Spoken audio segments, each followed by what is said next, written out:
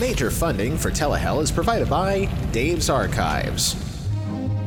If you're looking for retro commercials from the 50s all the way up to the 90s and possibly some points beyond in the future, turn to Dave's Archives. Also home to the TGIF live stream on Friday nights. Go to davesarchives.com. By Retro Circ on YouTube. Home to the off-duty Mime Players and all those off-air commercials that he likes to put up so much from the 80s and 90s. Go to YouTube and type in Retro Circ, spelt with a Q at the end. And by the continuing financial support of our patrons at patreon.com/Telehell Podcast, including Mr. Cheeseball, Rick Kalacki Jr., Chris Michaud, Meredith Morrissey, Justin Moses, Rabite, Spare Parts, and Neil Weinstein. Thank you.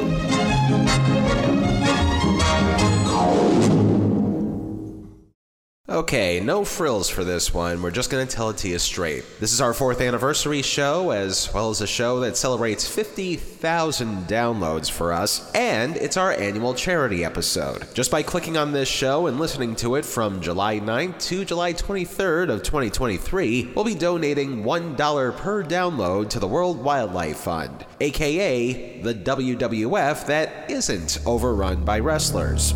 I am a real fight for the rights. I said isn't overrun by wrestlers. Thank you. We'll tell you a little bit more about what this charity does later on in the show. But for now, let's get to the reason why we're here to begin with. Earlier in the spring, I had the pleasure to speak with former writer and executive producer of The Simpsons and current snack food enthusiast, Mr. Bill Oakley. The main discussion was about the episode of The Simpsons titled The Principal and the Pauper from 1997, which you're more than welcome to listen to whenever you want to. That's episode number 87.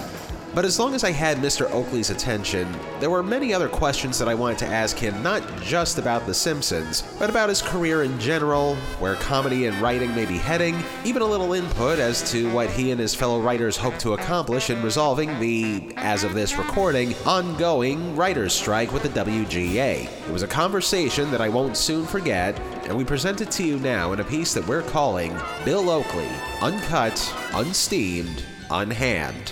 What you're about to hear is the full interview in its entirety, with the exception of a few ancillary and arbitrary cuts that will be made for pacing purposes. Also, just so it can fit in a plug for our charity at the midpoint, this interview is going to be split into 2 parts. The first part will discuss Oakley's origins and beginnings in show business, and the second part will involve The Principal and the Pauper plus all the other stuff that happened in his career since then.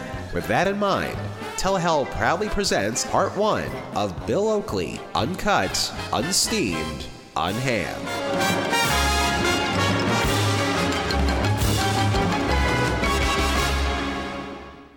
So now, from the top, state your name, what you do, and all that stuff. My name is Bill Oakley. I'm a comedy writer and best known for being a showrunner or co-showrunner of The Simpsons back in the day with my partner, Josh Weinstein. We were on the show for 7 years. We we wrote 12 episodes and we ran seasons 7 and 8. And then we also created another show called Mission Hill. We both worked on Futurama. We've done lots of other things since. And since then, mainly, I'm writing all sorts of other things, including an audiobook, very successful book called Space 1969, and fashioning myself into a food celebrity. And I'm about halfway there, I'm proud to say. All right, very good. So now we're going to we're going to pretty much run down the list of the questions I already sent you, and I may add an extra word or two from the originals or so, but other than that, it's essentially the same. So actually, one question I forgot to add, if it's not too personal to start with, tell me a little bit about your upbringing, where you were born, and your kind of family life, and all that stuff. Yeah, I was raised on a farm. And not really a non-operating farm so much in Maryland, up in the country part of Maryland near Pennsylvania. And although I had a brother and sister, they were both much older. So I was kind of an only child and spent a lot of time reading Mad Magazine. That was what I did, and that's where I got my sense of humor. And I started out as a cartoonist because my brother had gone to college and left this whole attic full of Mad magazines from the 60s. And this was back in the day. It's hard to express to people today. There wasn't that much for kids to do back then. I mean, you went outside and played, sure, but the TV wasn't on all day for kids, and there was no cable. So you'd find stuff to do, like reading old paperback books or in my case, Mad Magazine. And that's kind of how I became obsessed with this whole thing that eventually became my career. All right. Well, that actually covers early influences on the first question there. Was like there anything else aside from Mad Magazine? I mean, you mentioned there wasn't that much TV, but still TV in the 60s. I mean, that was like a revolutionary time just for the medium in general. I mean, there had to have been something that really struck your attention at that point. Fortunately, I wasn't watching too much TV. I'm a little too young for questions about the 60s. So, but Okay, that's I okay. was early 70s. Yeah, I mean, but I didn't like that stuff. I mean, I liked the Brady Bunch when I was 6 years old. I watched shows. I watched a lot of cartoons. I watched a lot of I Love Lucy and Dick Van Dyke episodes. Of course. And I watched the Brady Bunch, Partridge Family, things like that. $6 Million Man, back when that was a thing. But I didn't like the shows that were relevant, like All in the Family, were not amusing to me. The other influences would have been other shows from the 60s, like specifically Green Acres was the show. Green Acres heavily influenced the creation of The Simpsons. Green Acres is the place to be. Farm living is the life. One time we did a thing, everybody told, and we were in the room, people talked about what their favorite show was growing up. 10 of the 12 writers, including Matt Groening, their favorite show had been Green Acres.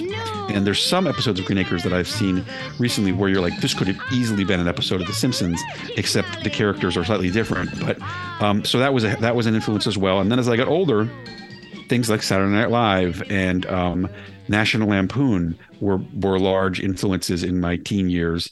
As well, and David Letterman, definitely. It's funny you mention Green Acres because, like 4 nights a week, I'm out at my gym doing cardio, and all the TVs are on, and there's a Me TV channel there. I cannot even begin to tell you how many, and this is just like with the captions on and loud fans going off and all that stuff. And Green Acres is on right after Andy Griffith.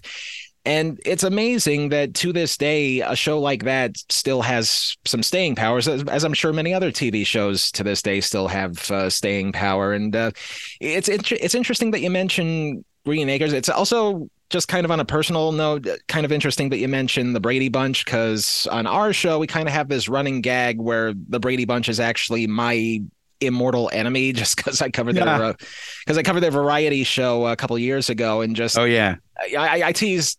I mean, a lot of the stuff that I review is kind of tongue in cheek. I don't 100% mean what I say, but just because of how cheesy it was, and it just like people actually watch this ?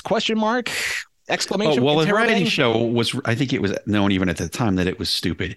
The Brady Bunch, the regular show was very entertaining for kids. And it was and like the problem was as the kids got older, it became less entertaining for kids. And that's when they tried to add Cousin Oliver, and the whole wheels came off around that time. But all the later incarnations of it were not, I mean, you couldn't recapture that magic, especially in a variety show. I mean, that's why it's one of the most famous TV calamities of all time. They tried to do it in some of the TV movies, but I guess without a laugh track, it kind of loses something in translation or something. It's just not the same thing. It was a real period piece, and it really didn't people have affection for the characters, but as a universe, it didn't really move forward into the 80s like some few other shows did. Exactly. So now continuing with the early years, how early in your life did you achieve the first big laugh that you like? Have you ever set out to make people laugh at a young age, or did just something like click automatically and you think to yourself, hey, I can make a good living out of this? I don't actually have that many occasions where I saw people laugh at my stuff because I wasn't a stand-up comedian. The stuff I would do would be like cartoons. Like I started drawing fairly decent cartoons at like the age of 6 and copying stuff out of Mad. And then as I got older, I started to draw cartoons for the high school newspaper. And they were popular enough that I had one in every issue. And so I guess that was probably the early part of that. And then culminating in my senior year, I started this humor magazine, and Josh, who went to the same high school and was my best friend, was also co-humor magazine editor with me. And it was a really good magazine, much better than the average college humor magazine at that day. And we were only in 12th grade. So that kind of thing. And then I knew at that point, that was kind of what I wanted to do. I wanted to go to college, be on a humor magazine back when humor magazines were more of a thing at colleges. And that it all kind of was a straight line from there. The question was whether I would remain a cartoonist or become a writer. That was a transition that I made in college. Okay. Now, before we get to college, you did mention your partner a couple times and, working in high school, all that stuff. How long have you known Josh Weinstein and like how far back, I guess you could say, does the friendship go? How much does the partnership go back and all that stuff? It's just like, when did you realize this guy would be pretty much your partner in crime? 1980. So I guess that's 43 years ago. When he arrived, he arrived at the school in ninth grade. And prior to that, there weren't really, I had some other friends, but they weren't really like into like that, the humor or the comedy world like Josh was and I were. And so we had, it became pretty clear pretty quickly that we were going to become friends and that we had a lot of shared interests in, certain comedy TV shows and movies and National Lampoon and things like that. Which, by no natural segue whatsoever, brings us to the college years. Hey, Egghead, sing Fair Harvard. Fair Harvard, You, sir, have the boorish manners of a Yaley. Here's a witty rejoinder for you. You went to Harvard. How did you get involved with the Harvard Lampoon? Well, to be honest, I wanted to go to Stanford and where Josh was going, but I did not get in. And Harvard was my backup school. I know it sounds weird, but part of the thing was that the Stanford, I wanted, both Josh and I were heavily influenced by things like Animal House back in the day. And I wanted to go to a college that had more of a social life, fraternities and stuff like that. Rather than Harvard, which did not have that type of thing. But I did know it had the Lampoon, and I already was familiar a little bit with the Harvard Lampoon because I knew that was where the founders of National Lampoon had gotten and they licensed it. And there were a couple up in the attic in my house when I was growing up. Not only were there old Mads, there were also National Lampoons and at least one Harvard Lampoon parody. So I was familiar with the Harvard Lampoon. And when I got there, it became pretty clear pretty quickly that was the number one thing I wanted to do. And I think it's quite likely that I would have transferred to another school, more like a UVA type school, if I had not gotten on the Lampoon immediately, which I did. First, and it's not also, this is the thing that when you find out you get to Harvard, you can't just join the freaking clubs. It's not that easy. The clubs have a competition to get on. Most of the clubs, not all of them, but many of them, for instance, the newspaper, which is the Harvard Crimson, or the literary magazine, or things like that, almost all of them, they don't just let anybody in. There's a competition to get on. So that was the first hurdle. You couldn't just walk in the door. And I was like, okay, well, what's the best way for me to get on? It's by doing my cartoons. And so I already had, not only that, I already had a large library of ones I had already done that I could just kind of submit. There were comic strips and things. And at that time, I think they were in need of more cartoony style artists. So fortunately, I had a pretty easy path to getting on. And at the same time, the only other freshman who got on was David Cohen, who is now known as David X. Cohen. And we became great friends as well. Now, it's funny that you mentioned all that stuff about, you have to pretty much jump through all sorts of hoops just to join a club at Harvard. Because the only thing I can think of right now as you're saying this is The Social Network, the movie, and the fact that there's all like these, I guess the term is finals clubs. Yes. And that it's very like ritualistic, like in unlisted. Those are different. The Lampoon is not quite like those. It's different. Like those are well, first of all, those are fairly snooty. Right. And for hundreds of years, they only, allowed in the most upper crust white men. They still don't. Most of them still don't allow any women. And it's a lot about social class. And I did. I think I had the opportunity to get on a couple of them, but I didn't care enough to go through all their stupid rituals and things that you had to do to get on. And so, because I was already in the Lampoon, and I knew that was where I wanted to stay. The Lampoon has a little bit of that, but ultimately, it's a meritocracy to the extent that they don't even necessarily know who you are when you're in the competition. A lot of times there's not even, some years they assign numbers to you so that people don't even know. People who are judging whether your literary pieces or cartoons are good don't even necessarily know who you are. And I think it takes pride. That's not always the case, but sometimes it is. And then once you get on, there is more of a social aspect. There's a lot of parties that are very good parties and traditionally have been for about a century. But again, it's an interesting bunch of people because there's both women and men. There's people from all types of backgrounds, and it's far more diverse than your average flannel club. And one additional sidebar, as long as we're still on this subject, and kind of feels like a sort of inevitability to ask this. I just want to be sure I got the timeline right. Did by any chance you ever run into Conan O'Brien when he was running? Yes, he was the president when I got on. He was a senior when I was a freshman, and he wasn't around all that much then because he was writing his thesis. But we met on a number of occasions and at parties and so forth. And we didn't really become, I would say, closer friends until we started working at The Simpsons together. But we were well acquainted. Now, obviously, there's still a bit of a ways to go until you get to The Simpsons. So, obviously, when you go to Harvard or any Ivy League school for that matter, that's pretty much the bat signal to most professionals, I guess, out there. So, something had to have popped up professionally either while you were at school or after you graduated or something like that. Like, what was your first major professional job, either after or during Harvard? I was working at America's Most Wanted. Do you remember the TV show America's Most Wanted? I did not think that show had writers. I wasn't a writer.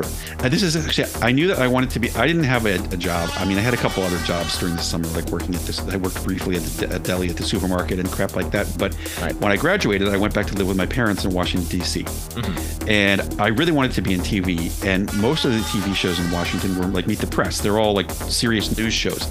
There was only one semi-entertainment program at all being done in Washington, D.C., and it was America's Most Wanted. And this was during the early days of the Fox network. And the show was live. And it was at a television studio that wasn't even far away from me. It was like a 15-minute bus ride up the street. And I don't remember how I heard. I think I just wrote them a letter. I wrote them a cold letter and said, I'd love to work on your show in any capacity. And it turned out I wanted to be a reporter for them, but I didn't know the first thing about crime reporting, and they take that real seriously. So, but it turned out the guy who was the promotions coordinator was just leaving right when they got the letter. So they called me up and said, hey, come in. Would you like to be the promotions coordinator? And what does that mean back? I mean, it means like I would write press releases and I would do things like the listings for TV Guide. Eventually I got to write and produce promos that went on the air for the show. Yep. And I also would be the host to the cops. The cops would come from around the country to be there live when the phone calls came in for their cases. And so I would meet and greet the cops and give them coffee and whatever. And so that was like, and it was extremely exciting because the show, there was a lot of electricity around the show because number one, it was a huge hit at that time. And it was also live. And it was exciting because the moment we started broadcasting the thing about, the recreation of whatever this criminal did, the phones would start ringing off the hook, thousands of calls from all over America. And sometimes it was so dramatic. Like one time we caught the guy before the show ended. The person had been because a guy who was in a motel room with the wanted fugitive called when he saw the recreations, like, this guy's in the hotel room with me. You got to come get him before he wakes up. And he had been arrested before the show even ended. So there was they say live television is very exciting, and it is.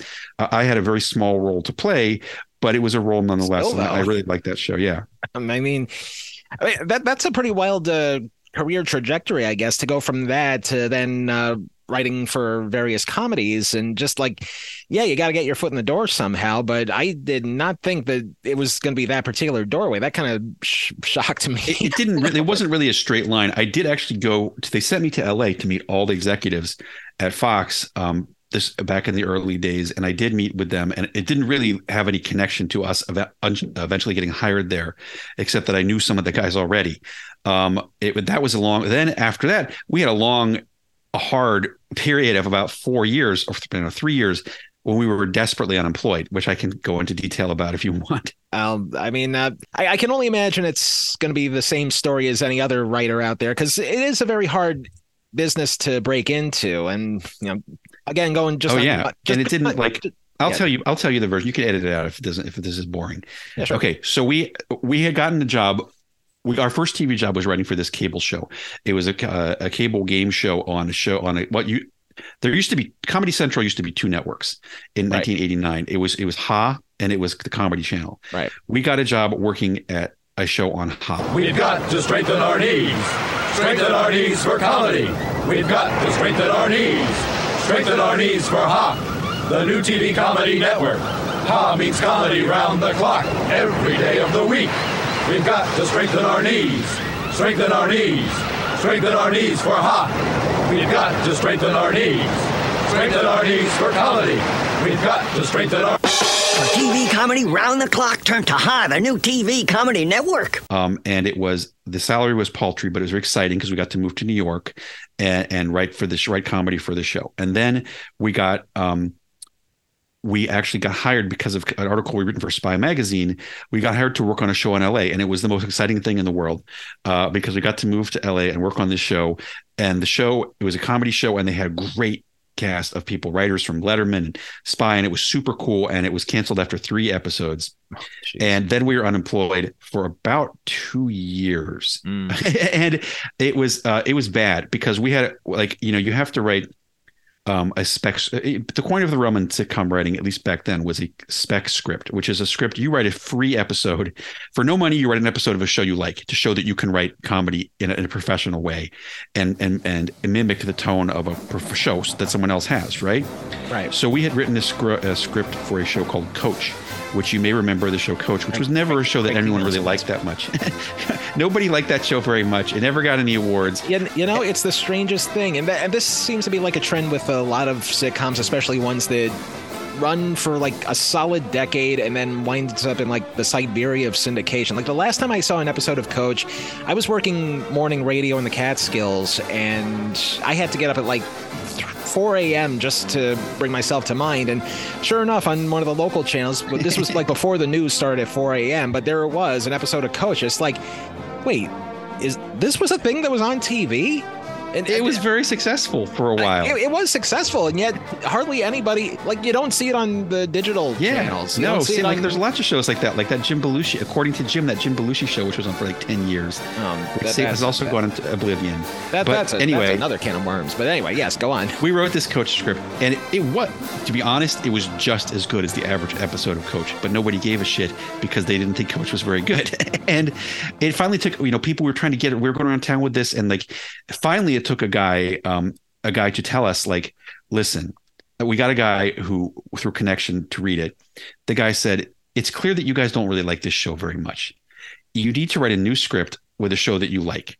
And we're like, that is good advice, but man, we're out of money. And I already applied. Both of us had decided to give up at that point, approximately. And I had already tried to apply for a job at the State Department because I was like, I thought that would be a good job for me. And they sent the Foreign Service exam. The Foreign Service exam is an exam you have to take about world politics and events to even get considered for a job at the State Department. And it was so hard. It was so hard. Even the practice materials were so hard. And I didn't know anything about Azerbaijan or whatever. And I was like, okay, let's write another script. Let's just do this. Let's do what that guy said and write one more script and see what happens. And so we did. And so this time we were like, we're going to write a script for the show that we truly love. And it was a show that had only been on for 4 episodes called The Seinfeld Chronicles. Sounds familiar. Yes. And it was back, people don't remember that early, but it was called The Seinfeld Chronicles initially. And it was also really unpopular. But it had gotten a buzz amongst people in the writing community. And we thought it was so funny. And we wrote this episode, and we got it to this, and this got us a new agent immediately, and the agent loved it, and it immediately opened all these doors. It was shocking, the transition. Like within, we had been unemployed, and within 2 weeks we were having a meeting at Cheers, we were having a meeting at Murphy Brown, and all these other shows, because people were like, these guys are young, cheap guys who can write a really good script are something that you want to get on your show, especially if they're a team, because you can make them split a salary. So we, in the midst of all those meetings, the guys at The Simpsons got a copy of it, and one of Mike Reese and Al Jean, only one of them had even heard of Seinfeld at that point, I was told, but they thought it was good, and they decided, let's offer these guys a Simpsons script, and they did, and they called us in, and they had a story made up already called Marge Gets the Job, which Conan had made up, where Marge works at the power plant and Mr. Burns falls in love with her. And they're like, we want you to write this. And so we wrote it, and we did a pretty okay job. Like it was, in retrospect, having run the show, it's very hard for people who aren't working on the show to write a very good Simpsons script. Because it takes a lot of practice, a lot of skill, a lot of knowledge of the way, how long the scenes are and stuff. And if I may just interject very quickly, this actually brings up another point, because you see a TV show and it says written by, and it's usually just one name, but there's a lot more to it than just the one person sometimes. So I guess for sure. I guess the question now is like, what's the difference between being a like bold-faced underlined writer for a show and also being a staff writer? Because I know there's like the feeder fish basically who or the pilot fish that clean up around you basically, isn't it? Well, there's a certain level, there's a certain series of levels, and this is only really for sitcoms, not for things like variety shows. Sure. Everyone that you see on the credits is often a writer of some sort, and it goes staff writer. Staff writer is the lowest rung. Then there's story editor, executive story editor, co-producer, producer, supervising producer, co-executive producer, and executive producer. And those are the rungs that, basically, if you're on a show, lucky to be on a long-lived show, every year you get promoted one of those ranks. And then, and so like, for instance, when you see it on The Simpsons, there's a lot of executive producers because there's a lot of people who have been there for 20 years now. Right. And there's no way for them to be promoted any further. But you do, usually get a raise. And this is one of the unfortunate things that we don't have, that most TV shows don't have anymore. And one of the things that's probably going to cause this strike is now almost every show, there's like 6 episodes and the show's gone.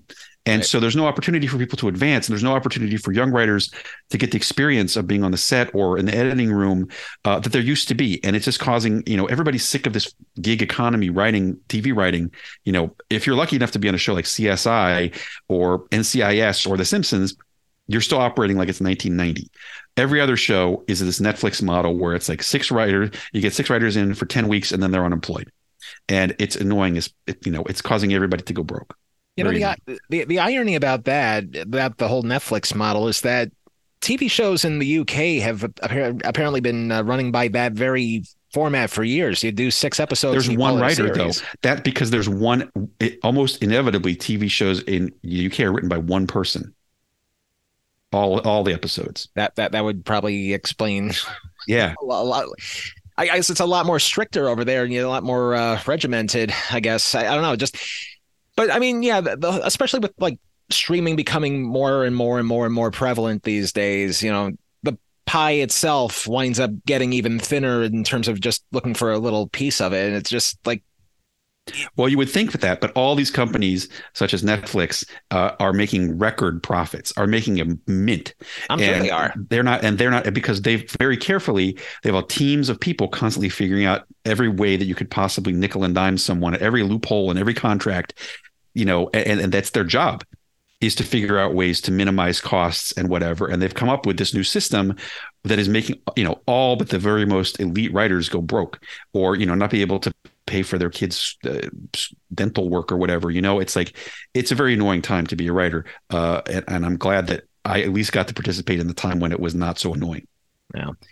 Well, hopefully everybody gets what they deserve. I appreciate a good story when it comes to just about any form of media, whether it be TV or movies or whatever, as long as the story is captivating and entertaining and not something that can easily be Cuisinarted, so to speak, and just recycled over and over and over again. Like they always say, there is no originality in Hollywood anymore. And it becomes truer by the day because people just keep giving everybody what they want. Let's make another superhero movie. Let's make another sequel movie. Let's make another this thing, that thing. Like, yeah, it's like originality is a 4-letter word.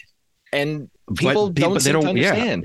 Yeah. A lot of people, a lot of times the originality doesn't get rewarded, which is why places are hesitant to order shows or make movies that are original, because a lot of times people don't like them very much, or only a small segment of the population cares about them. And when obviously sometimes you strike gold, but other times your originality just gets you no viewers. Exactly. And it's sad but true. But, every once in a while, something does wind up breaking through. And yeah, there is a glimmer of hope there. Now, as far as, well, you've already mentioned The Simpsons. You already mentioned how you and Josh Weinstein joined. Was there any pressure or intimidation from anybody that was already working there? Like, did you feel like you had to prove yourself, or was it really more of a camaraderie kind of thing over there? Everyone was pretty nice. It was not a case, unlike some writing rooms, there was no like raging asshole type person, either the boss or coworkers. Everyone was pretty nice, and it was pretty collegial. And there were, I would say it was only a high pressure environment in that you knew that these were the best. I mean, even at the time it was the most incredible thing that ever happened that we got hired there, because that was the right, like, as much as Seinfeld was great, you knew that was just Larry David pretty much making it up with Jerry Seinfeld.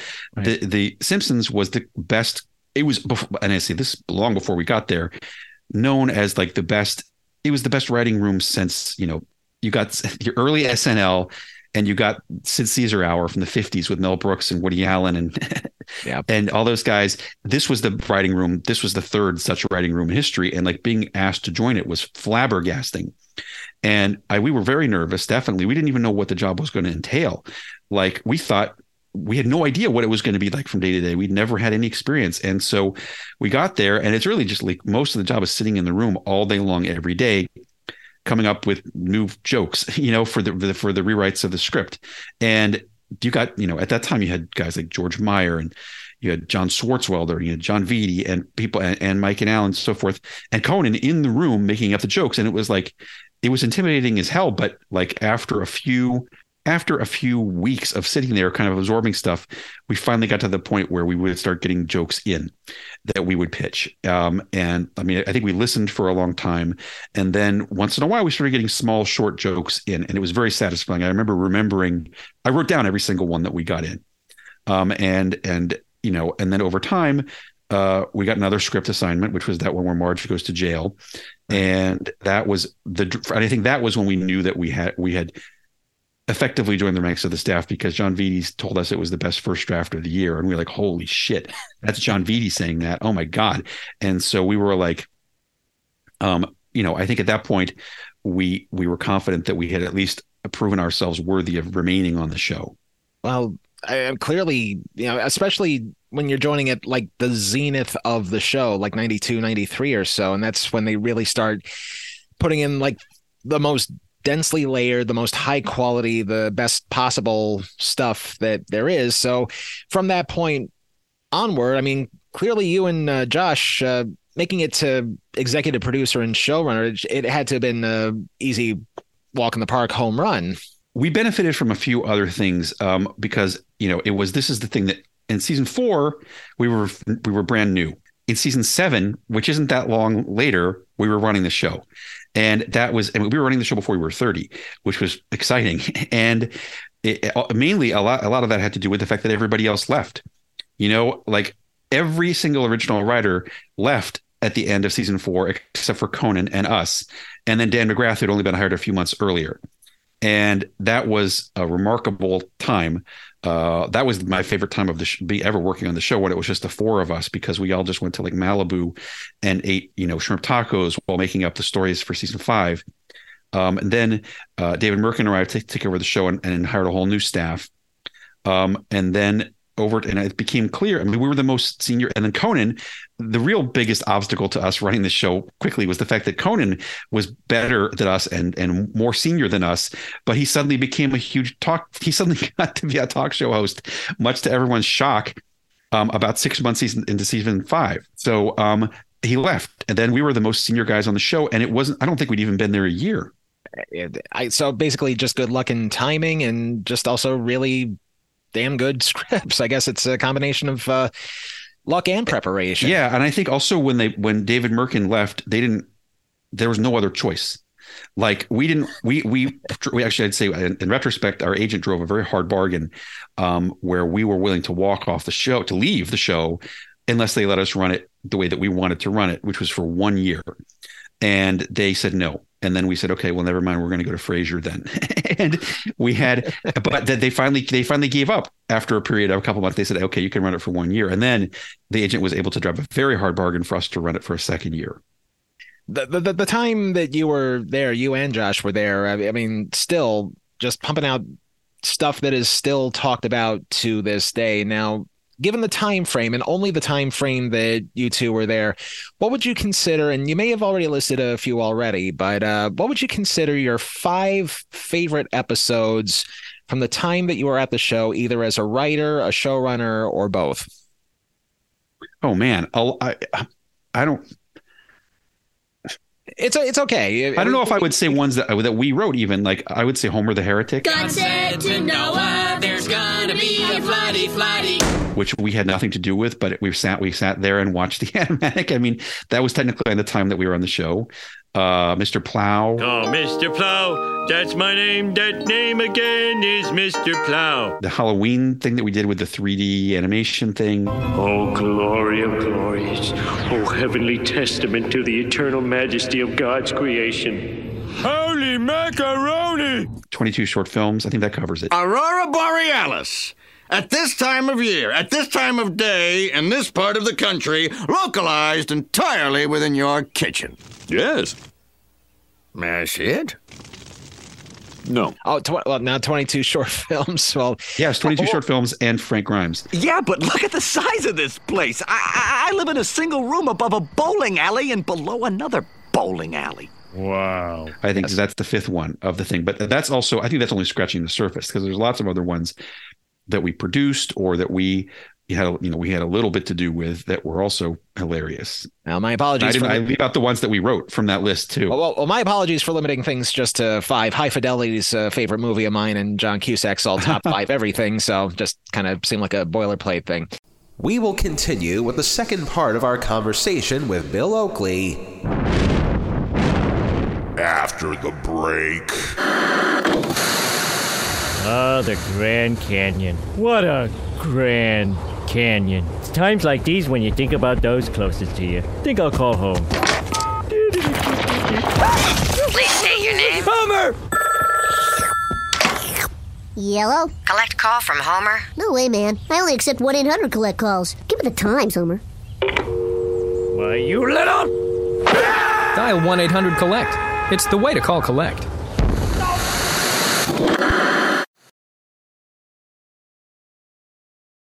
As a reminder, this is our charity episode for the season, and the charity that we've chosen this year is the World Wildlife Fund. The WWF's vision is... You know something, Sergeant Slaughter, General Adnan, and Colonel Mustafa? Ever since WrestleMania, when I won the first battle with all my little Hulksters, I knew it was just the beginning of the war. Not the wrestlers. That lawsuit got settled years ago.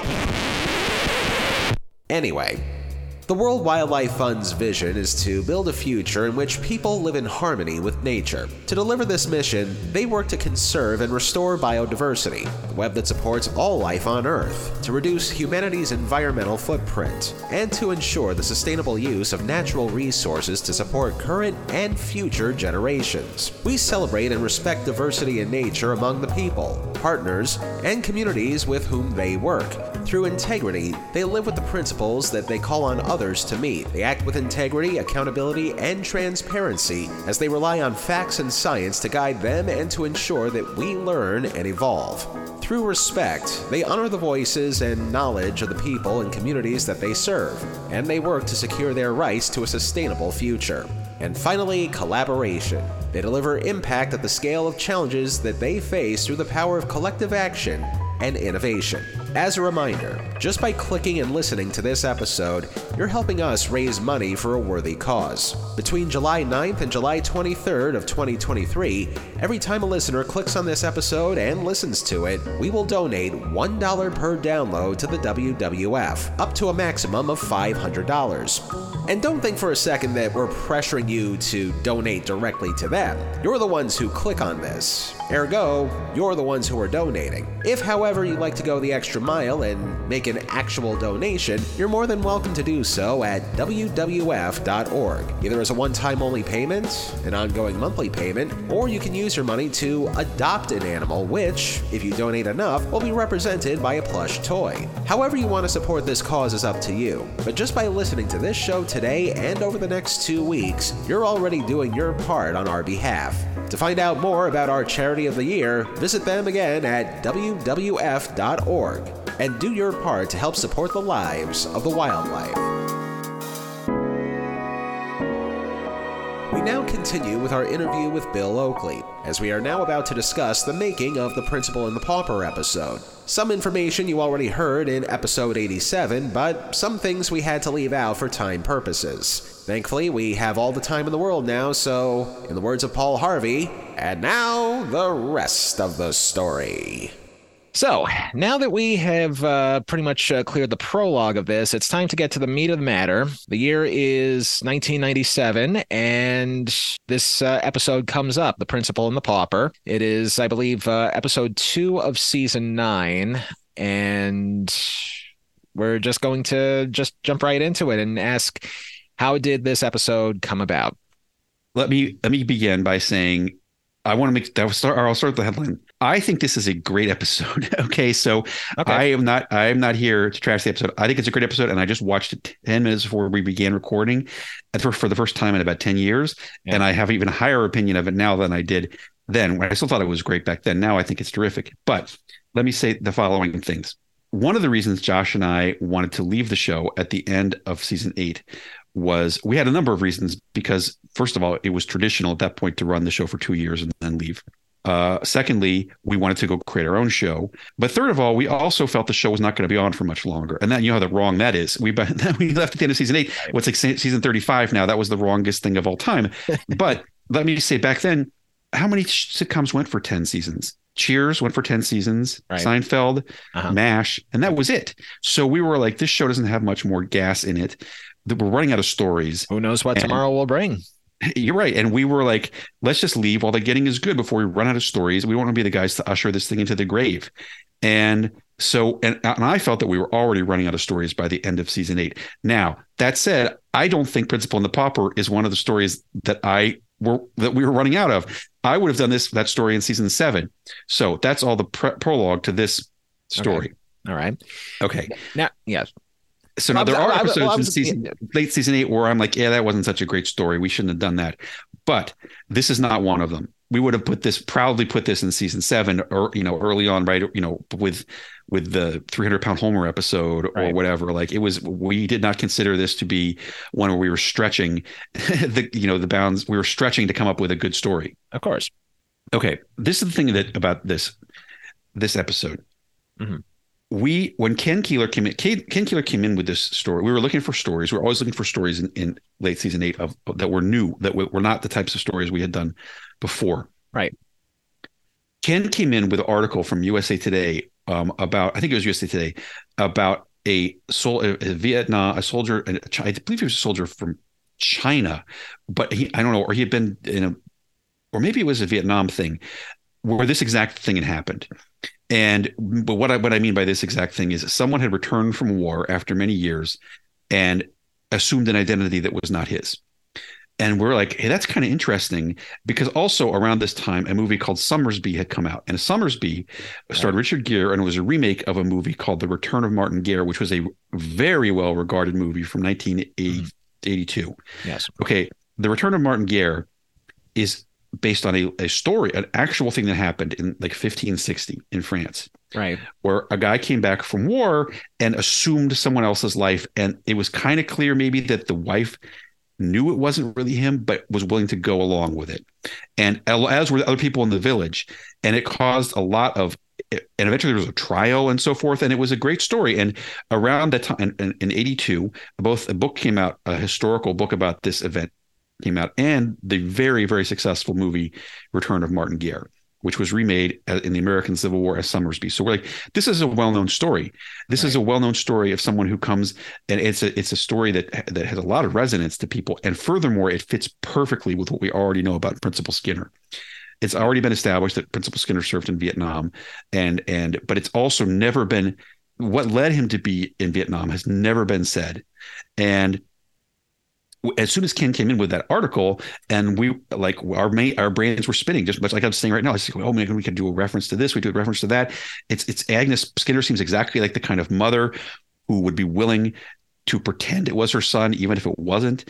And but the joke is in Springfield, everybody doesn't really, they still like the phony one better. Right. And it all started to come together, and we were like, oh, we could do Sergeant Skinner, though he'd be boring. And none of that was like, oh, maybe we could get Martin Sheen from Apocalypse Now to do this role. And it all came together quickly. And like the story, the architecture of the story is very simply the return of Martin Gare, but with the twist that Springfield doesn't care about the war hero and prefers to live in this fantasy life where Armin Tamzarian is pretending to be Principal Skinner. So we were like, that's an extremely solid story. It's much better than many of the other stories in late season 8. Now, this episode aired in season 9. It's part of season 8 because the way that this works, yes, the production order is 22 or 24 episodes, but they overlap. So usually the first 2 episodes of the next season are leftovers from the previous season. Right. So even though Mike Scully ran season 9, we had the episode The City of New York versus Homer Simpson, which is the World Trade Center episode, and this one in season 9. All right. Well, now circling back to, I guess, character origin, so to speak, is it safe to ask where the name Armin Tamzarian came from? This is a funny... Okay. Armin Tamzarian is now a judge. This is the weirdest thing. Okay. If you Google Armin Tamzarian, he's a judge in the Los Angeles Superior Court and has been for like 20 years. It was just like, so I hope he doesn't hear this. I mean, he's used to, I'm sure he's gotten this before. I'm sure he probably gets it once a year. Somebody's like, wait, you're Judge Armin Tamzarian? Like someone who's seen it's a very distinctive name. And someone who's seen this episode of The Simpsons must encounter him every year and be baffled by the fact that that's his name. It's funny you mention his current occupation, because all I can think of is that scene where Skinner's pretty much saying everything. I would wind up one day in front of a judge and just... Yes, and I wonder if this continues to annoy Armin Tamzarian, but Ken got the name because he was an insurance... I think Ken had a car accident or somebody ran into him, and the insurance adjuster was Armin Tamzarian. I guess he was an insurance adjuster before he went on the career path of becoming a judge. And I think Ken just thought it was a very distinctive name. And for some reason, Fox did not. There must be at least 5 Armin Tamzarians somewhere in America, because the lawyers always check the names. There had to be either 0 or more than 5.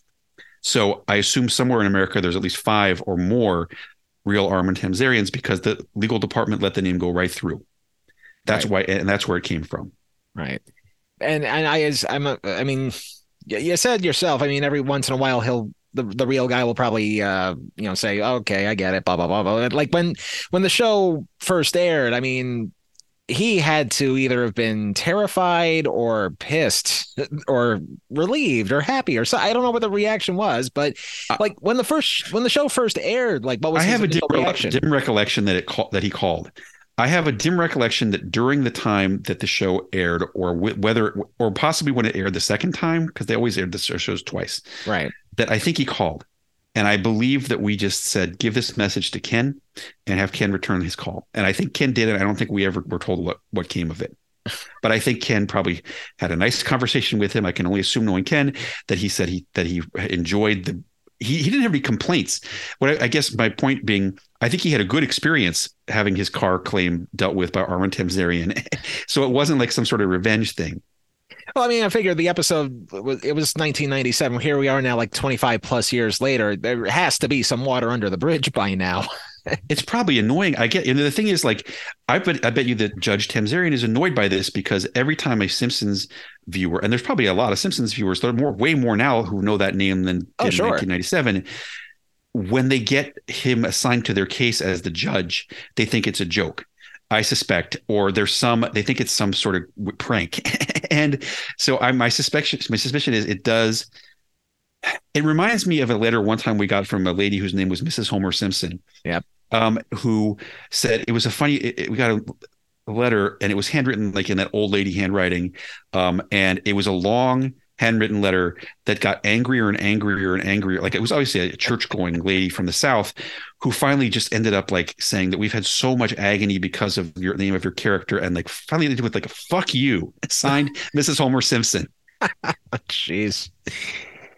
I wish I could sympathize with getting that specific kind of letter. I mean, and at some radio jobs I used to have, some people would write in, just not necessarily to me, because I was just a production guy, but just like some people would actually complain about the music, and it would always be written double-sided, single-lined, in cursive. Like, you could get the gist of what the anger was, but like, I'm sorry you feel this way about whatever it is that we played on the air and all that stuff, but have you never heard of a typewriter? But I digress. Yeah, no, most of the letters were handwritten that we got at The Simpsons for sure.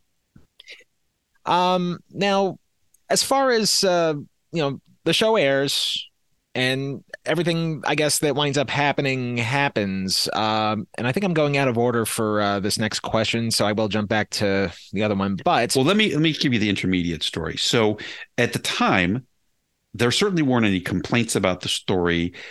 I think we all got a charge out of it, and as all the other writers did, and nobody even brought up the idea: are people going to react negatively to this?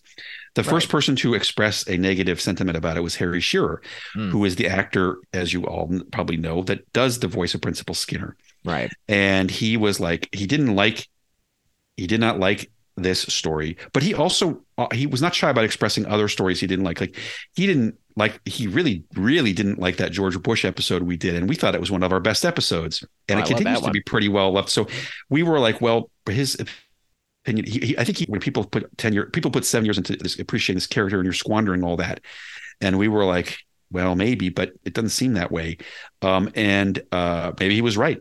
But in any case, he recorded the lines as a consummate professional that he was. He recorded the lines in the same way that he did the George Bush lines, which was excellently.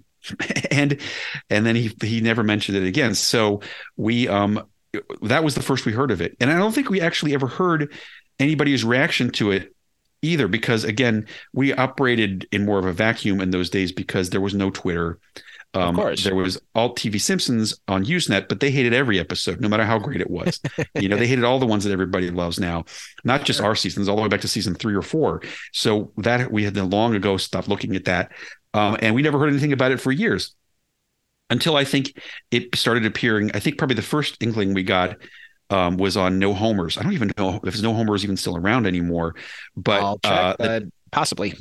People would often vote it as the worst episode, or the period in which the Simpsons jumped the shark. So that is where I think it wasn't even until probably like 2007 that we first heard that people had that negative reaction to it. But now, anyway, I interrupted your flow of questions, so go ahead. Well, that's okay, because you actually took care of the next question. Well, I mean, it was just circling back to that thing about the hate mail about Mrs. Homer Simpson and, I guess reactions and all that stuff.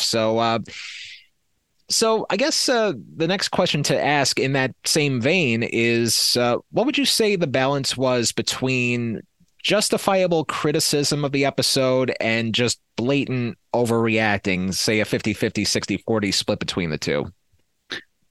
Well, I think there's an interesting thing to be said here with regards to this and other episodes in season 8. I believe that I wouldn't say this is the funniest episode, but I would say it's far from the least funny episode.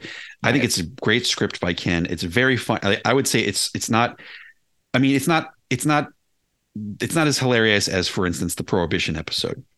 However, it is as hilarious as the average episode, I would say, from season 7 and 8 in terms of its thing. But it also has a very dramatic, involving story. And this is the thing that I felt when I was watching it just again right now, was like, this is a good story. It's very moving. It's very moving the way that the relationships between Agnes and Principal Skinner, that they agree to live this lie and so forth, which I assume is part of Martin Guerre. I've never seen the whole movie, but I found the story to be very emotionally moving. And I think, honestly, the signpost that causes people to react very negatively is they don't like that we rewrote the history of Principal Skinner. And they don't like, especially given people who may never even heard or seen of this story, the existing story of Martin Guerre or Summersby. Right. Those people who are familiar with Martin Guerre or Summersby are just like, oh, they're doing a parody of that, and they didn't have this negative reaction to this retcon type thing, right, as opposed to people who have never. This is the first time you've been exposed to that story.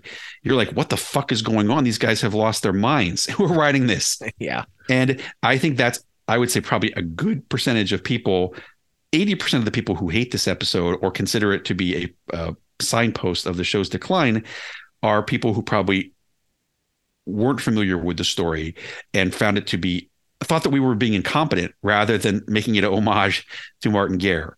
It, in fact, a very well executed, if I may say, mainly by Ken, homage to Martin Guerre, and not just a sign of desperate weirdos flailing to create a story in it and failing. You know, it's like I think it's a well constructed version of that story, and is very moving. Now, it is definitely something that is not for everybody. It wasn't for Harry Shearer. A lot of people don't like it. And I think, you know, everyone's opinion is valid with regards to The Simpsons. Well, the only thing you could do is kind of take a poll, you know, and a lot of people, I think, would say this is the worst episode, at least of that era. But if they if it said you can't judge it based on the Principal Skinner's identity being changed, then I think they probably wouldn't react so negatively to it. Now, I've also seen, not nearly so much, but also as much criticism of the Frank Grimes episode. At the time, people didn't like the Frank Grimes episode either. At the time, many of the episodes that people love now, people didn't like at the time. 22 short films. I'm probably in a slim minority who thought and I was probably like maybe 12 years old when that first aired, but I thought that was actually a genius episode. I didn't see any problem with it because it's Homer just showing that he's Homer, and then there's this outsider just realizing what is wrong with everybody. Why is this considered normal? I don't know why I resonate. This is with a similar story to some extent, where an outsider arrives and upsets the status quo, and people hate it, and vengeance is wrought either by the town or by fate itself, which killed Frank Grimes. You know, I think that we made it clear you can't come into Springfield and tamper with the status quo, or you're going to pay the price. Frank Grimes did, as did Sergeant Seymour Skinner. Paid the price for that. So it's and Chalmers. That's why I love Chalmers, is because he skates that. Chalmers sees through the fraud that many people in Springfield are, but he never pursues it to the extent that he does in Steamed Hams, which is why I wrote that, because I was like, what if Chalmers didn't drop it for once? What if he knew that Skinner was lying and he kept asking questions, but then he still drops it after 14 questions, this time in Steamed Hams. So this is an example of that type of story, which is one that we loved, where a logical, reasonable person questions the status quo of the town or of Homer and pays the price.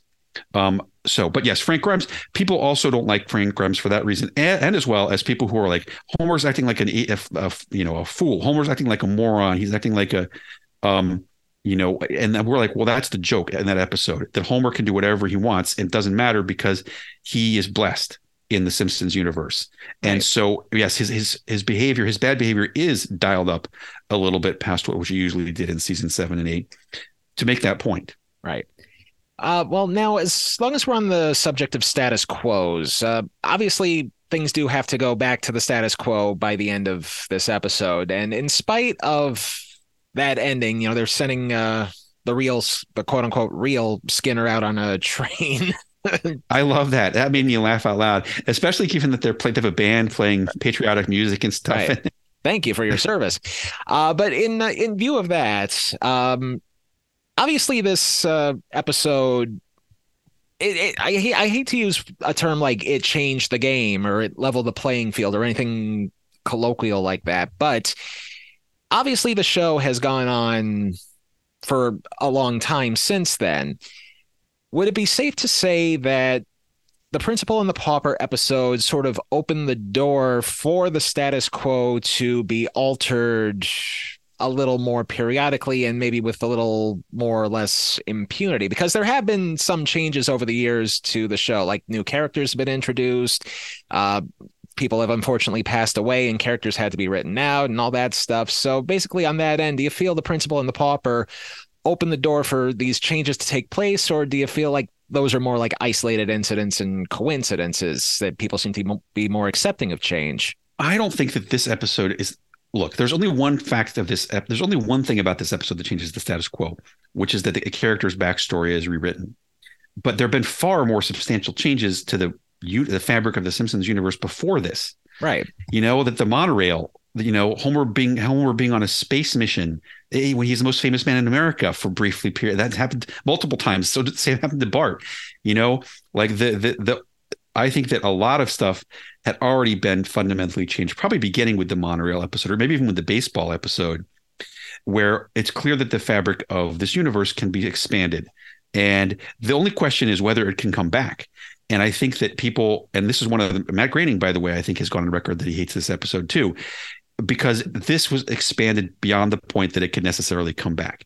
Because everyone will always remember in their head that Principal Skinner is really Armin Tamzarian. But I would say the past 25 years have borne out that that's not correct. Principal Skinner has been in hundreds of stories since then, and I don't think the stories have been really damaged by people having the knowledge in their head that he's really Armin Tamzarian. Well, You'll have to tell me. Well, I don't necessarily mean just Skinner himself. I just mean like in general, because, how much are you willing to accept, basically, in terms of like letting things change? If that makes sense. Well, I maintain that the show stuff was already changing frantically before that. I would say that stuff had already been changing since season 3, and that this change was a change of a different type for sure. But is it really that more? Is it really okay? In Hurricane Nettie, I think we revealed that Ned Flanders' parents had been beatniks, and that he'd grown up in the East Village in the 50s or whatever with his beatnik parents. Nobody seemed to have an argument with that. Although, in my opinion, I do have to correct you there, because that knowledge was actually known beforehand when. We wrote that. Flanders took over as Principal Skinner. That's okay. Well, forgive me, even though we wrote that part. We're the ones who came up with that. Oh, there you go. Never mind. But I think that it's not really what I don't really believe it. I still believe that Ned Flanders grew up in some sort of Christian environment, rather than having a reaction. But I think it was funny enough that we didn't care. So I believe that things not as substantial as rewriting Principal Skinner's backstory had occurred, but nothing substantial that had occurred to that point. But things that were beyond the realm of the show had occurred, such as the monorail, such as Homer going into space, such as many other things, including a lot of small jokes that somehow may have impinged upon your perception of the character, like Ned being the children of beatniks.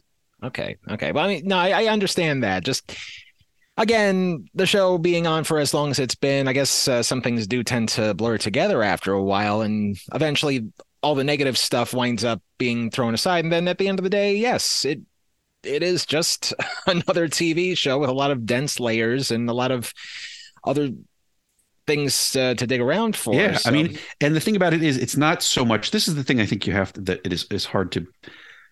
That when watching this again occurred to me. The story of the Principal Pauper is actually a realistic story. It's not some crazy story that involves fantastical elements or the supernatural or something that is preposterous, because this has really happened. This has happened multiple times in the past 500 years, and many times. And other than that, the episode is extremely realistic. There's no crazy stuff. There's no talking to Osmodiar. There's no other stuff of that nature. And like, it's the fact that people don't like that. Many people, including Harry Shearer and Matt Groening, don't like the retconning of Principal Skinner, which I completely understand. I think it's possible that as a viewer who wasn't involved in making the story, I might have felt the same way, but I would also have recognized it as an homage to that old story. And I want to say this, because I hope we'll talk about this shortly. Mad Men is built around this whole premise. Right. Don Draper stole someone's identity, and it's this core of his character. And it came back, they kept it, they dialed it up a lot in the first season and the pilot, obviously. And then it came back full circle in the final season. And people never said that was the worst part of Mad Men. They completely bought it. That brings me perfectly to the next question. I mean, once that was revealed on Mad Men that Don Draper was, it's been a while since I've seen it. I forget the guy's name that he's Dick Whitman. Dick Whitman, yeah. Well, once that was revealed, did you? That was revealed in the pilot. I'm fairly sure. It's been a while since I've seen either one of those things. But like, once that was revealed, did you, Josh Weinstein, and Ken Keeler feel like a sense of relief that, okay, we're not the only one that's done this story? Then there it is. I would say that, I mean, I wouldn't say that I definitely, when I saw it in 2007, when it came out, I was like, hey, that's kind of like Armin Tamzarian. But as you know, Mad Men was the most respected show on TV from that episode forward. So people didn't obviously, like the Simpsons fans didn't have, I think the fact that Skinner had already been around for so many years was what is the root of people's annoyance with that retconning. You know, Don Draper, Dick Whitman, that was set out in episode 1 or 2, as I recall. So it wasn't like we were undermining people's enjoyment of a already beloved character. And again, like you said, the story itself, going back to Martin Guerre and all those, I mean, that's a tale as old as time. It wouldn't surprise me if they wind up doing something like that on another show sometime down the line. Oh, yeah. I mean, and identity theft, I mean, you know, the whole field of identity theft is a giant thing to begin with already. I mean, Catfish, the whole show is based on that. And like people, like obviously the case of Martin Guerre or Dick Whitman or Seymour Skinner are extreme cases because the whole community agrees to accept it if they know about it, and they're all living a lie. Obviously, in Don Draper's case, I think he's the only one that knew that he had taken over Dick Whitman had taken over Don Draper's case. Don Draper's life. So it was like it's an interesting thing, and there's obviously a lot of subtleties to a story like that, but it is a story. I'm sure. I know I'm not an expert on the Bible or ancient Greek pathology.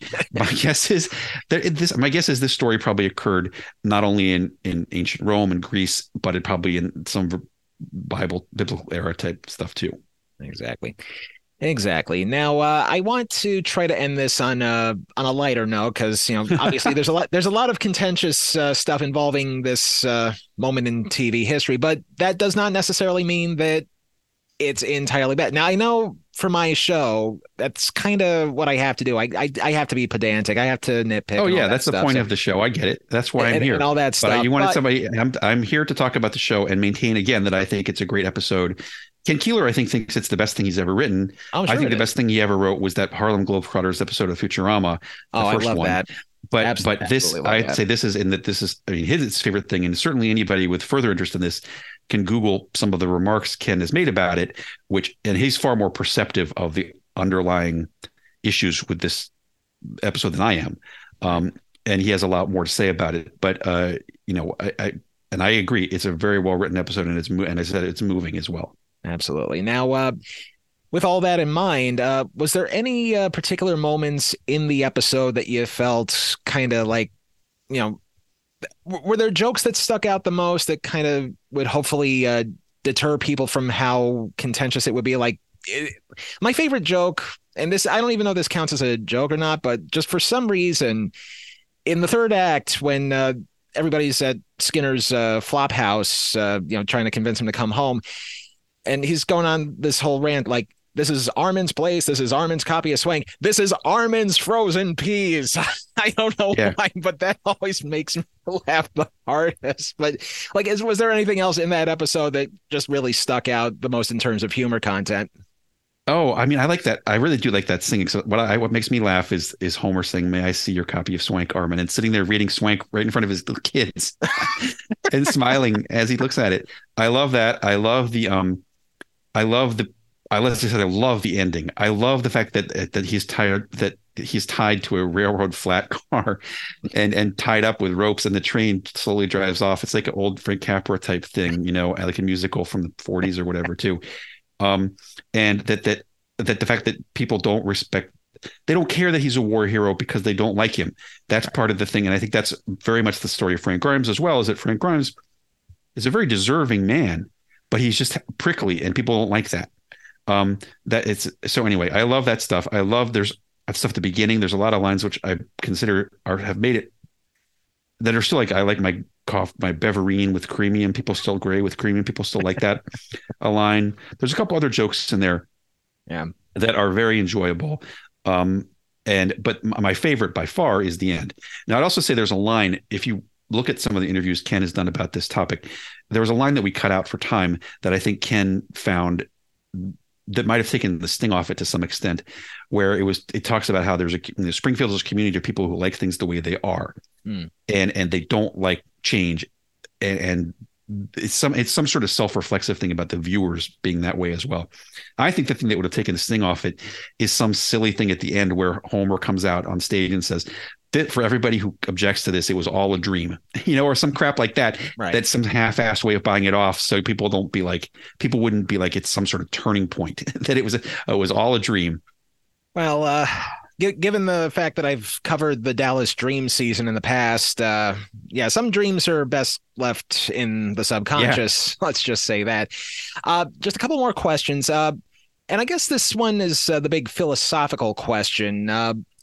Given everything that's happened in not just necessarily in The Simpsons, but just, I guess, in TV in general, can one episode of a TV series truly break its reputation, or would it take like multiple episodes to do that, or is it just knee-jerk reactions all around?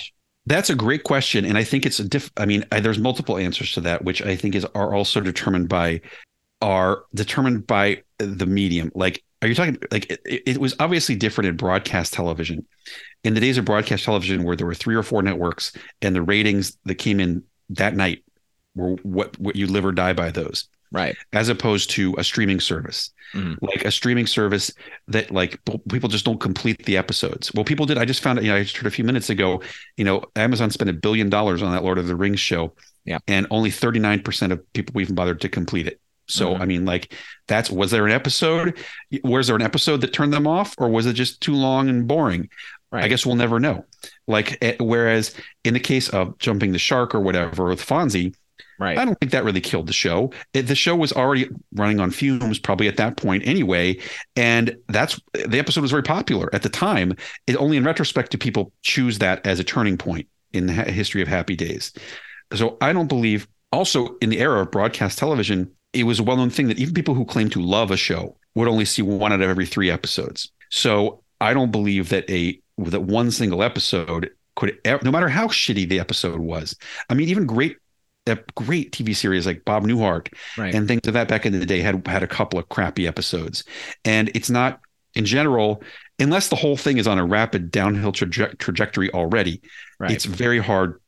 I don't think one episode, no matter how lousy, can kill a thing, because people, not everybody's going to see those episodes. Now it's different in a thing where I also think that the stakes are different for drama and for comedy.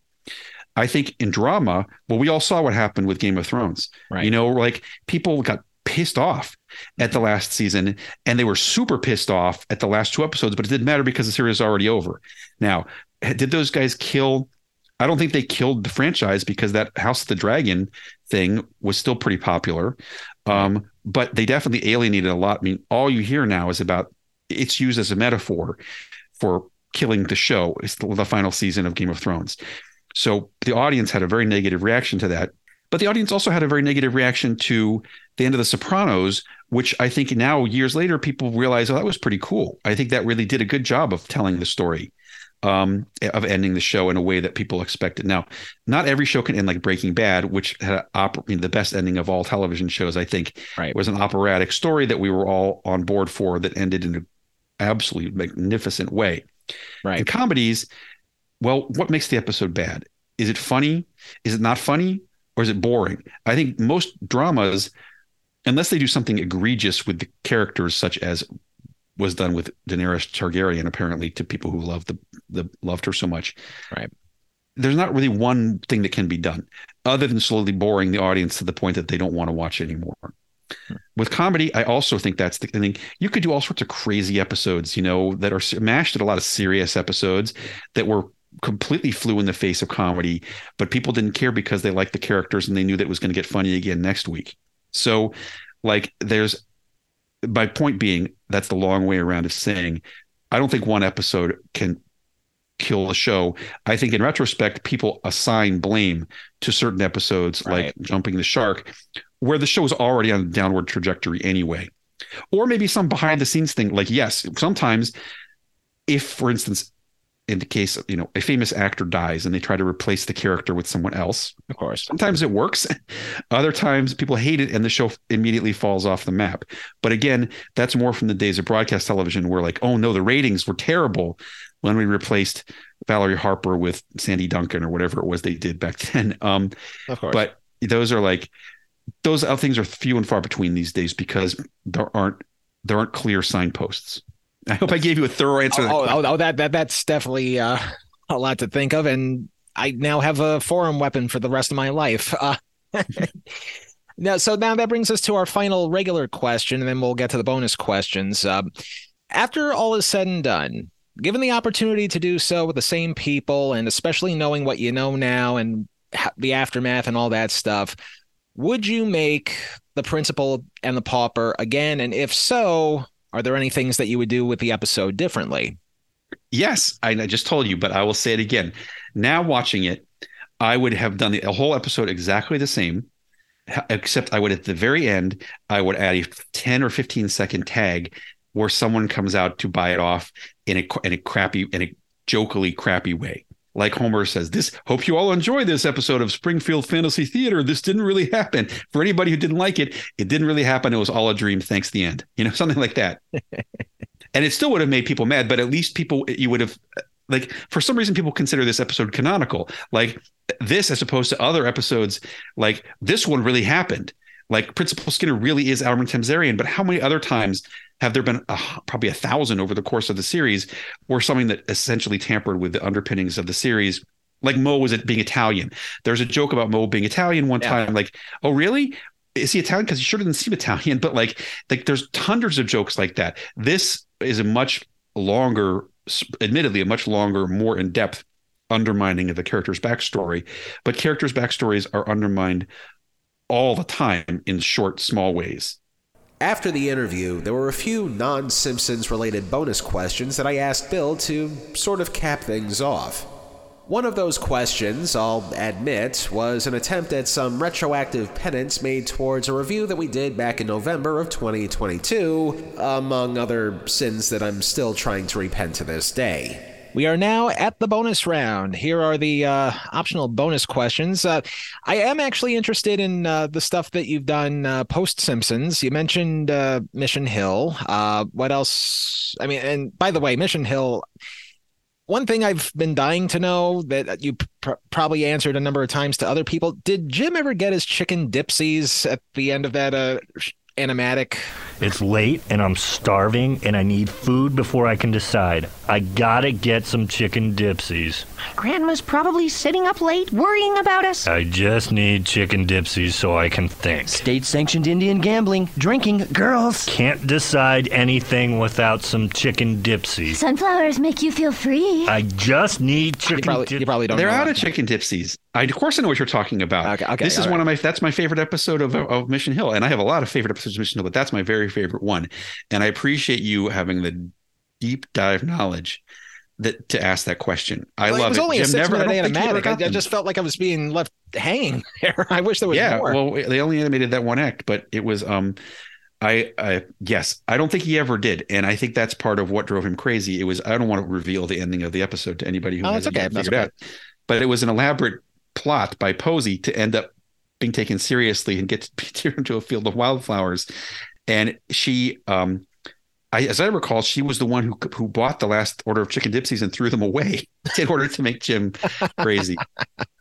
Wow, that is that's cruelty at a level I did not even think was possible. And this is Posey. That's one of the best things about Posey is that she's devious, and it doesn't come out very much because she doesn't seem devious. But the way she made sure to massage that pimp so that he could feel it when she kicked him off the roof, that's the kind of thing that brought her out, and that's the kind of thing that made her a fun character to write for. Is that she had that surprising aspect to her personality. All right, very good. And I think you mentioned a bunch of other things that you've been doing at the beginning of the interview when you introduced yourself. You mentioned a book, Space 1969. Oh, yeah. So I'll tell you, I mean, just the extremely short version is that Josh and I work periodically on things together and periodically on things by ourselves. In the past years, I have been, we both worked on Futurama, as I said. We both worked on Disenchantment for a long time. That was that Matt Groening show on Netflix. We both worked on some other pilots that didn't go very far. And I worked on Portland. I was, got a Writers Guild Award for working on Portlandia for a couple years. And then since then, for the past couple years, I was working on Close Enough, which was a magnificent show on HBO Max. Oh, you did that. Oh, yeah, nice. I was the head writer for the last 2 years. And the last year never actually ended up getting fully animated because it was canceled. in that huge purge that HBO Max did, where they canceled 70 shows and canceled all their animated shows and fired the whole department of animation. Good old corporate America. I know, it was crazy. And so I was head writer of Close Enough for season 3 and season 4, and that was a great show. And that was my most recent job. But also, yes, to plug the things that are gettable by the audience. I wrote an audiobook, which is the thing is, it's kind of an audiobook. It's kind of a podcast, and it falls in between those cracks, but it's like a radio show is what it is. Right. It's 10 episodes, about 30 or 40 minutes long a piece, of a story called Space 1969, which is the thing I've most wanted to write my entire life. Audible. If it's an audio book, I think you'll enjoy it. It's on audible.com. It stars Natasha Lyonne. Takes place in a universe where John F. Kennedy did not die from being shot, but in fact just became a little crazy and decided to expand the U.S. into space as quickly as possible. So when the series begins, it's his third inauguration day, and America has a space station and is planning a colony on the moon. Natasha Lyonne is a nurse on the space station who gets drawn into this elaborate conspiracy.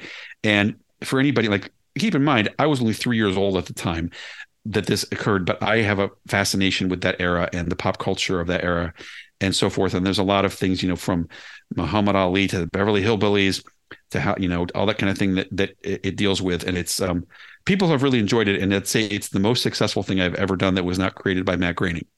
So, and I believe that we're almost finished with the negotiations and the contract for me to write the sequel to that, which I'm very excited about.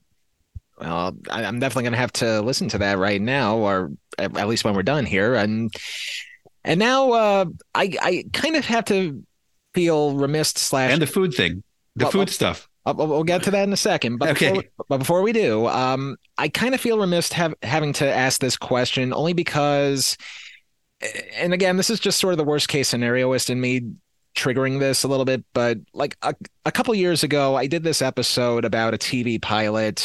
And unfortunately, I missed certain details about that show's production, and I wound up having to speak to him through Facebook and just tell him, look, I'm sorry, blah, blah, blah, blah, blah, blah, blah. And the only reason why I'm bringing that up is because a couple months ago, I did an episode about the mullets, which I know you and Josh did for the UPN network.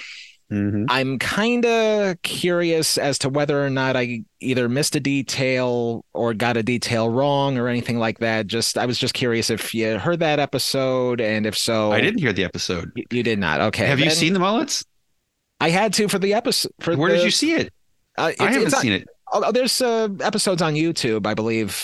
No, there aren't. There are. There weren't 6 months ago when I last checked. Well, oh my God! Well, that's incredible. Really? Well, this was back in November, and it's probably somebody who pirated it. But let me just double check. The Mullets UPN. Yep, it's still there. They're all still there. I don't fucking believe it. This is a revelation because I don't even have those episodes. I have a couple of DVDs which don't work. And I haven't seen them since some of them since the days we filmed them. So hold on a minute. Yeah, it's some. There's several users actually. There's one called the Viewing Room. There's one called the Retro Depot. There's a lot of really. This is amazing. Oversaturated. Well, anyway, just because I wanted to be sure. Okay, my God, there is the whole episode. The whole episode of number 2. Yep. There's the whole episode of number 1. There's all of number 2. Uh-huh. Only a handful of shows, really. But its final show, it's 48 minutes long. What's that? Oh, that's a band. What? Raging Waters. Oh my God, they are on here. Oh yeah.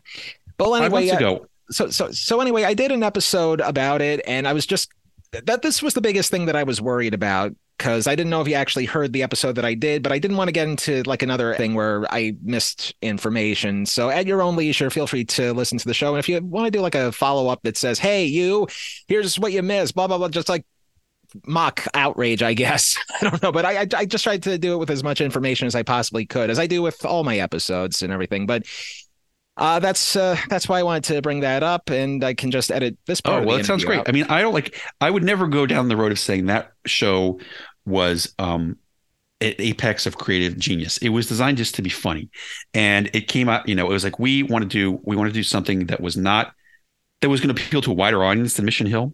Right. And that was designed to be funny and just be funny and like Beavis and Butthead. It was actually inspired by Dumb and Dumber and Beavis and Butthead and other things of that nature. And we had a great staff, and it's one of the greatest working experiences we ever had making that show. And furthermore, it seemed like it was going to be a huge hit at the time. And part of it because the audiences absolutely loved it. And the test did great, and the live audiences at the show just were going bananas. We did mention that in the episode. I guess it's because UPN was benefiting from WWE SmackDown because they thought it would fit in with that, and I think. Then they couldn't. This is what we learned. They also thought that was the case, but then what happened is WWE SmackDown was paying for that time. Right. They were paying to have their show on at that time, and they did not want the mullets impinging upon their paid time. Right. So they stuck us after these other shows that were completely incompatible with the mullets. And this was as I said, in the era when your ratings that night on the broadcast, that was where you lived or died. So we didn't get good ratings, and they just put on like bland romantic comedy to go with whatever they had. And the mullets never came back, and it was a huge ripoff. Right. I think that was like about maybe 75% of what you said is probably what I said. Although I was really more like, I was never going to be UPN's target audience. And we did like a whole month of shows from the UPN network that people seem to have hated the most. But we don't go out of our way to hate a show just because other people do. We discover like the how and the why. Like, why did it get the reputation it did? Why did it turn out this way and all that stuff? So I mean, for the record, I thought the Mullets was okay, but I did not think UPN was the right network for it. And if it weren't for SmackDown, maybe something else might have taken place and all that stuff. I think it might have been a better Fox. Well, that's the same thing that happened with the WB. It was not the right place for Mission Hill. Yes, and it was like that's the problem is that we were doing these shows that were not right for the networks that they were put on, and that would ultimately prove to be their undoing. Mission Hill had the second life on Adult Swim, where they ran the same 13 episodes over and over and over for 7 years, and now it has a huge cult fan base that is coming out to see us at these shows we're doing all over the country. So, like that, Mullets did not have that blessing because it got lost in the cracks. Right. Well, again, the episode's up there to listen to at your own leisure. I cannot wait to see them. Thank you. And also to see these episodes on YouTube. And my apologies in advance if I say anything that is completely incorrect. That's okay. It wasn't designed to be a highbrow show. And as USA Today said very fairly, in the USA Today's review of it said like it's really stupid, but so was Gomer Pyle, and a lot of people love that. And I was like, that's fair. Well, that lasted 10 years itself there. Right. So I'm like, that was it. It was a really fun show to make. It was really funny. It made me laugh like crazy. And that was the goal of that show. And it succeeded in that very small goal. Okay. And on that note, we are now going to get to the capstone here. Like I said at the end there, you have been known for many things, many things, comedically, non-comedically, I guess, especially that America's Most Wanted thing kind of threw me for a loop there. But after all that, how did you get involved in reviewing fast food and foreign snacks? It's always something I've been very interested in. And this is like that. I always, back even at the high school days, I was like, hey, McDonald's has a new burger. McDonald's has these new things called chicken McNuggets. I want to go try them. I got to go try them. And I want to tell everybody about them if I like them. So I've always been like that. And my audience has just grown over the years for that kind of thing. I used to kind of do it on Twitter. And then exactly almost 5 years ago to this week, McDonald's came out with their fresh beef quarter pounders, which was the first time they hadn't used frozen beef. Right. So I went to review those and I was like, this is not going to be as good if I have to type it. Maybe I should just make a video. Yeah. I made the video, put it on my Instagram, and it immediately got a lot of attention, like from McDonald's. The official McDonald's account was like, hey, that's awesome. Congratulations on your new career as a food blogger. And I was like, hey, that's cool. And then the head chef of McDonald's also commented on it, and we subsequently have become friends.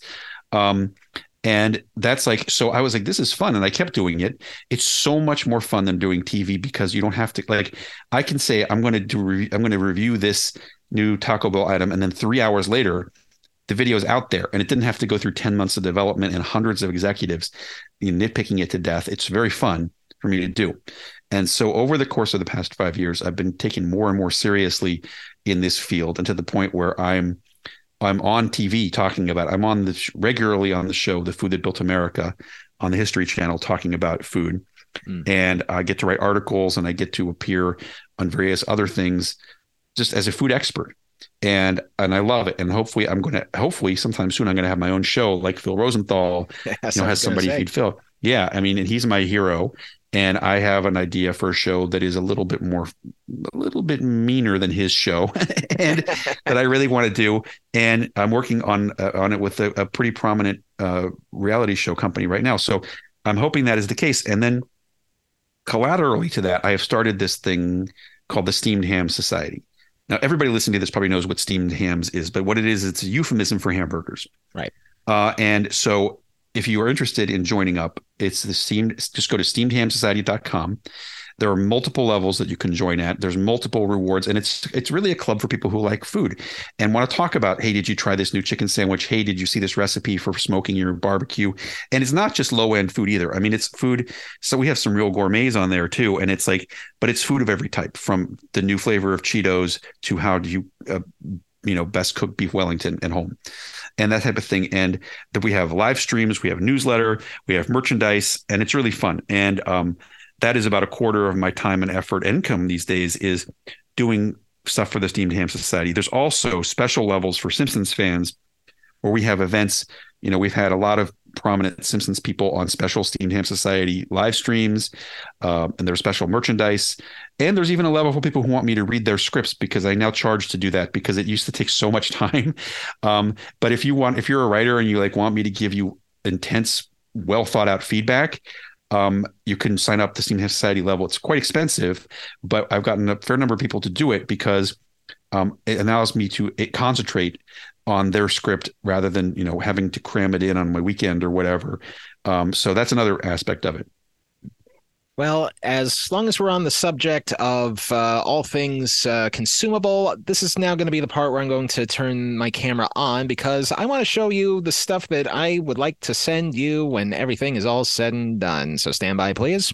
Fantastic. Afterwards, I showed Bill a collection of various international versions of Kit Kat bars, Oreos, Lay's, and Doritos chips that I had purchased from a local shop that sells all kinds of snacks from around the world, which I bought because I had a feeling that this interview wasn't going to be done just because. I mean, how often in life does one get a chance to talk to someone who was at the front lines of one of the most popular TV shows of all time? On that note, I would like to give a special thanks to 845 Exotic Snacks of Middletown, New York for simply existing. And yes, they are on Facebook, just in case you want to say hello and that telehealth sent you. But more than that, thank you once again to Bill Oakley for not only being patient with me, but also for the interview being one of the moments in my life that I certainly will never forget. And be sure to follow him not only at steamedhamsociety.com, but also on his various social media feeds at ThatBillOakley. A reminder that just by clicking on this show and listening to it, we're going to be donating $1 per download to the WWF. With all the Warriors and Hulkamaniacs, you guys are in a lot of trouble. How about it, Ultimate One? With a special referee, like Sid Justice. Granted, it's going to be called down the middle, 50-50, but in no way, shape, or form. For the last time, not that one. And take Rick Derringer with you. Anyway, we'll be keeping track of how many downloads this show will get from July 9th to July 23rd of 2023. Whatever the final number is as of 8 p.m. Eastern Time on July 23rd, that's how much we're going to be donating to the World Wildlife Fund. And because we recently hit the milestone of 50,000 total downloads for the podcast, our maximum pledge for this year will be no higher than $500. The more you listen, the more we donate. Simple as that. If, on the other hand, you feel weird about all of that, you can always donate to them directly at WWF.org. Not only for regular donations, but the holidays are coming up in a few months, and they do have a wide array of plush animals that symbolize adopting one of the dozens of species that they protect. Once again, go to WWF.org to find out more. In the meantime, that's all we've got. We'll see you in the fall. We'll put up a couple premium shows shows from behind the paywall during the summer, but for now, thanks for listening, and here are the credits. Telehell was written, produced, edited, and narrated by me, Justin Hart. All clips used in this program are protected under the Fair Use Doctrine of the U.S. Copyright Act of 1976, and all clips used come courtesy of their respective companies and owners. Some of the music used in this program comes courtesy of YouTube and their audio library service. Telehell is a production of Horton Road and is distributed by Libsyn. The show may be over, but you know where to find us. On social media, Twitter and Facebook at Telehell Podcast. Want to hear some premium content? Go to patreon.com/Telehell Podcast. And if you have any questions or comments about this show, feel free to contact us at our complaint line, telehellpodcast@gmail.com. But even more than that, please be sure to like, comment, rate, subscribe, lie to us. All over the places where Telehell is streaming, including Apple Podcasts, Stitcher, Spotify, and many others, just by Googling Telehell. We try to straddle the line between a factual show and add a little, action, I guess, basically. Theatrical, I guess, is the best way to put it. So we just need to think of a way to summon you, well, not down here, but because I'm writing a script for the episode that's going to lead into this one right now, and basically it's just me placing a really, really, really long distance phone call from hell, and basically I don't have anything written for this. This is why I was asking about improv and all that stuff. So just basically, maybe, how did you get my number? Is this the same guy that talked about the mullets? What do you want? Blah, blah, blah, blah, blah. So this is just so that I can introduce you. I can wing it, no problem, if you do your end. Okay, sure. Then I know exactly what to say. Then let me just, all right, ring, and you pick up. Hello, this is Capital One. I told you, I've sent in the payment already. No, this is not Capital One, but we are just as devious. What can I do for you? I work for a podcast that happens to talk about bad TV shows. I'm a guy that got sent down here to the underworld because I stole cable. Big mistake. And now my punishment is to review some of the worst TV shows of all time. I need your assistance. And where do I come in? Where do I come into the... Okay. Before I hang up, where do I come in to the aspect of worst TV shows of all time?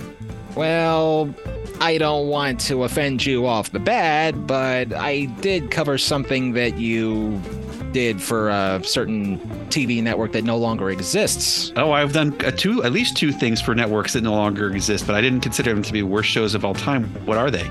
Well, let's be clear here. I am a Mission Hill fan, so you don't need to worry about that. Okay, it's not that one. Then I know which one it is. I did not hear your take on the mullets. Presumably that's what we're talking about.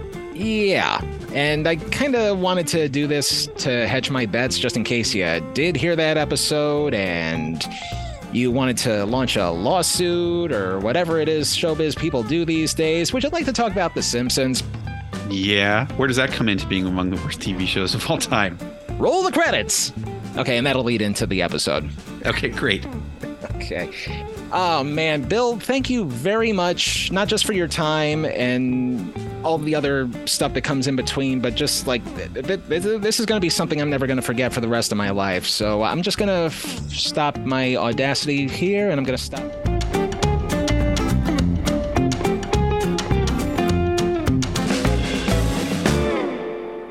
A Bill Oakley Josh Weinstein production!